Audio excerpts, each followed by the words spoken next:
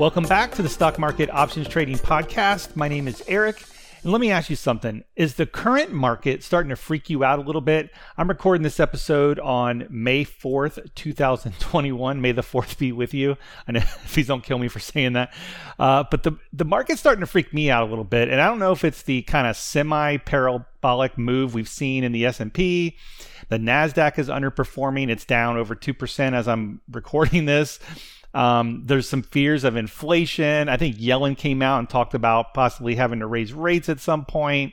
A lot of negativity when I'm recording this, so this is a good episode for this one. But, do you have just kind of a general feeling that we've rallied way too much given the pandemic situation? I know there's a ton of stimulus money in there, and the vaccines are helping us open up. And I'm in Florida, and our governor just said by June he's going to lift all the restrictions. So there's a lot of economic potential there, but still the move in the S&P has been a little bit crazy. Well, in this episode, I'm going to share a hedging strategy I just started implementing. I've been kind of trying to figure this out for a while, and I've talked to different traders. I'm going to share my experiences and some back testing here. And this is a really easy and cheap way to get some portfolio hedging for you. I trade a lot of bull spreads in the S&P, SPX primarily, and I'm going to be adding this to my portfolio to help protect me in case of we get kind of a large move. This is really a large crash move type protection, similar to what we saw in the COVID crash of last year, but full details here in a minute on that. Quick reminder though, I'm not a financial advisor. This is not financial advice. I'm just letting you know what I'm doing to help protect my portfolio. I'm just an independent retail trader, and I'm, using the same platforms as all you guys. But before we get started, I wanted to ask you a favor. Could you take a few seconds and leave a 5-star review over on Apple Podcast or Spotify or wherever you listen to the show? I'd really appreciate the support. It helps boost the show and the algorithm, and I'd really appreciate if you could leave me a review and give me a great rating over there. I also want to mention that over in our trading community over at stockmarketoptionstrading.net, we just started doing free monthly Zoom sessions, and we're going to be posting those each month where anyone can join, and we're going to post the recordings as well. We're going to be talking about stocks, options, various levels of experience. It's totally free. And again, we'll put the recording if you can't make it, but you do have to be a member of stockmarketoptionstrading.net to kind of get access to these free monthly Zoom sessions. So stop by the website. Again, that's stockmarketoptionstrading.net. I'm going to be hanging out over there. I'm in there, pretty much in and out all day long. It's pretty cool. All right, so let's get into it. Let's talk about how to hedge your portfolio. And I want to bring up the concept of unit put options. Unit puts is something I had read about in one of my favorite books. It's talked about in various circles for people hedging big portfolios.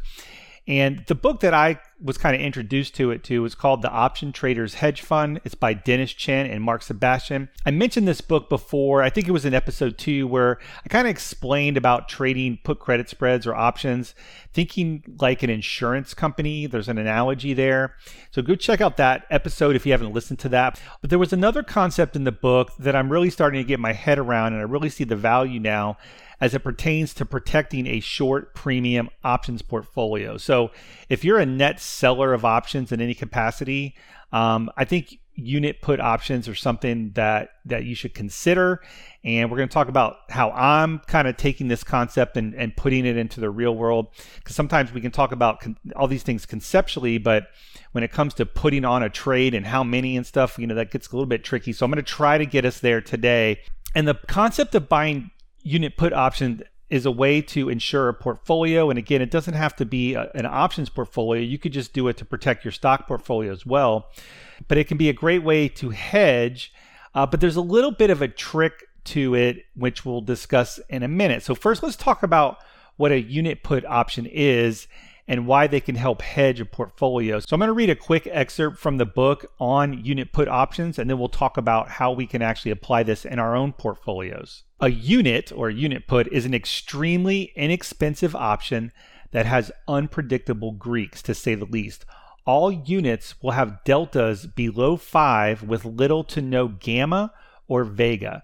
I break them down relative to product. The more expensive the underlying, the more expensive the unit or the unit put.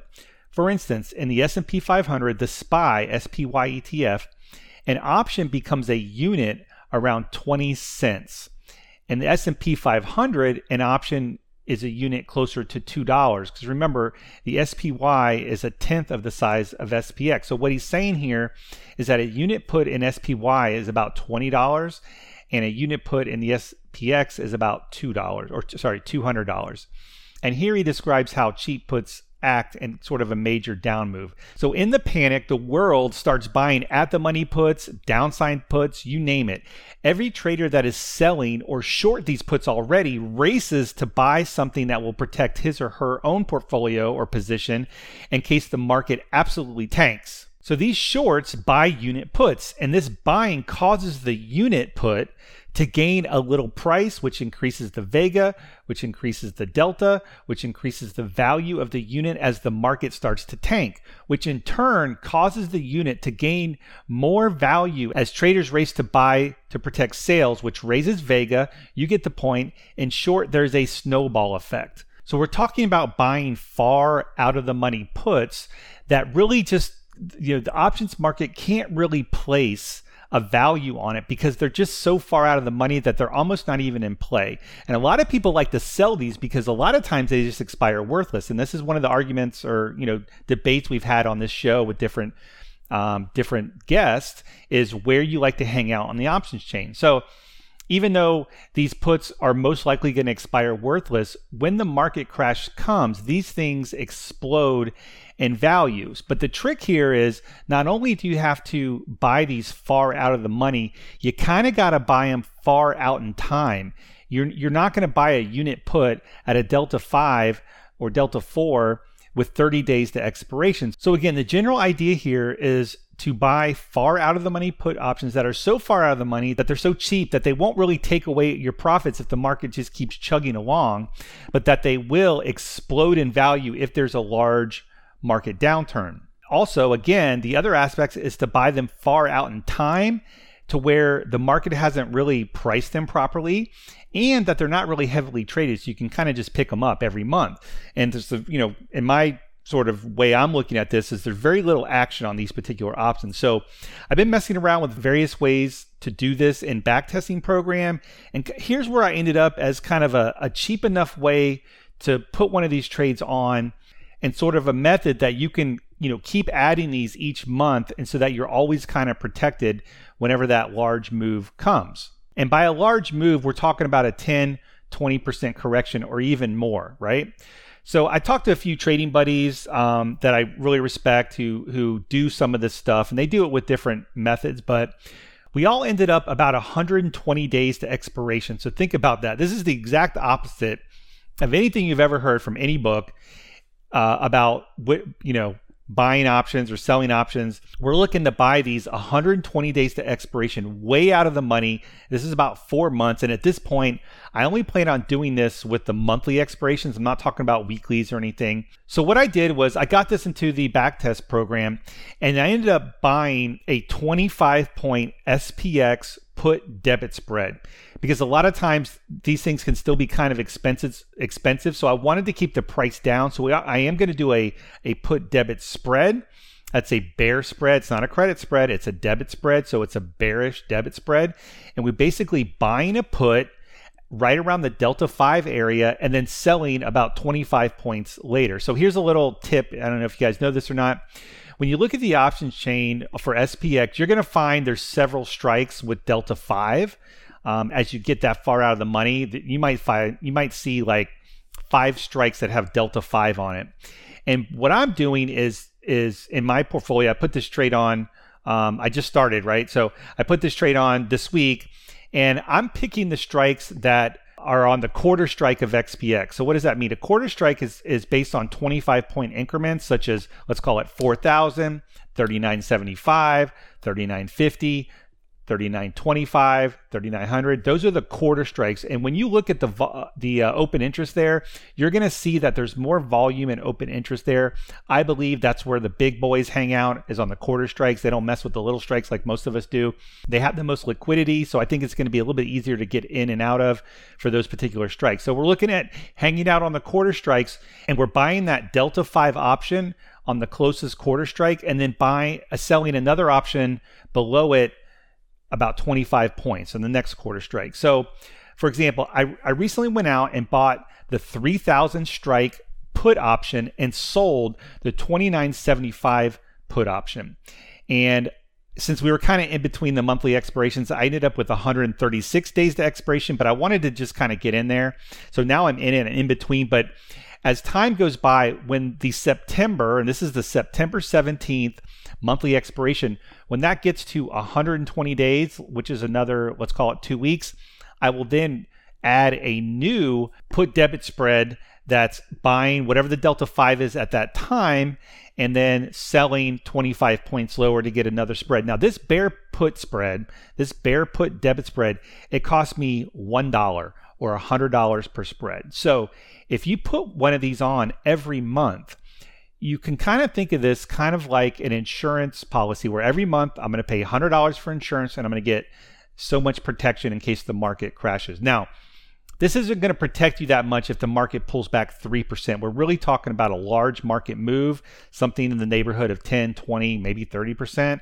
Not that I'm saying that's happening. I'm not predicting that, but at some point it will happen and these trades will do that. So the idea moving forward is that every month, as the next monthly cycle becomes 120 days to expiration, we're talking about September 17th, when that becomes 120 days to expiration, I would look to buy that Delta 5 SPX put and sell the 25 points lower. And typically, over the past several years, this has typically cost, and we're gonna go over a 5-year back test of this. The average price for this is about $100. Sometimes it's 80, sometimes it's 120, but it's about $100, right? But when you pay $100 for a 25 point spread, your max loss is the $100. That's the most you can lose, and it's very likely you will lose it because there won't always be a large market move. But the upside is so great. The max gain on that trade is $2,400.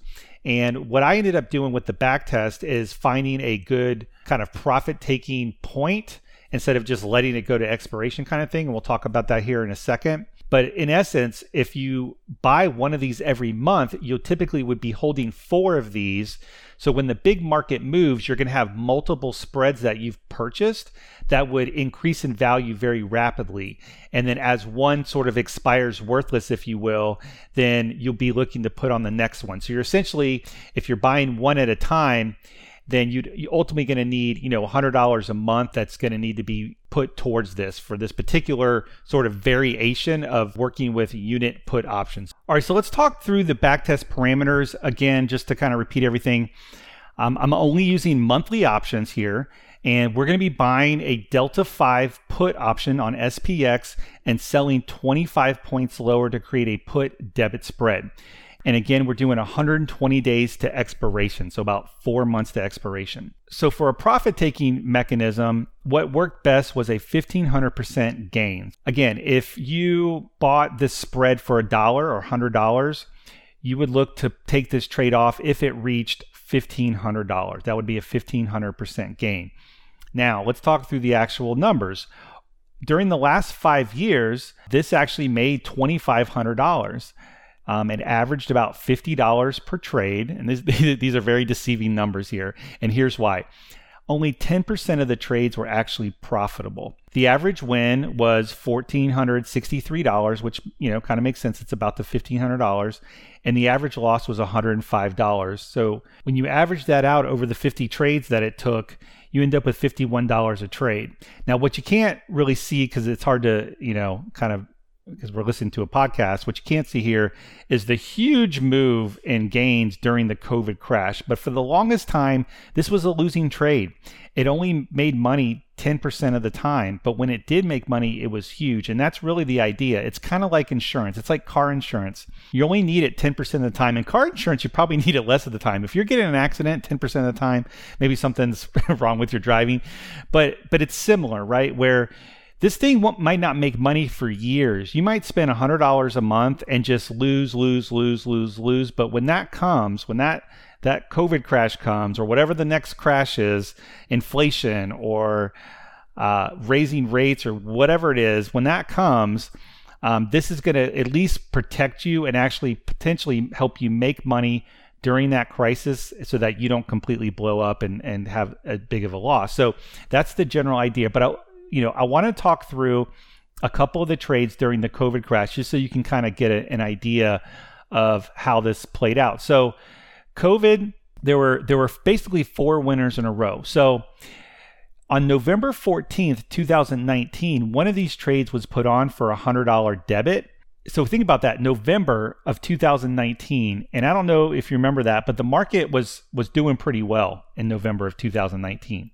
In fact, from November 2019 through early 2020, the market was like in a full-blown rally mode. It was crazy.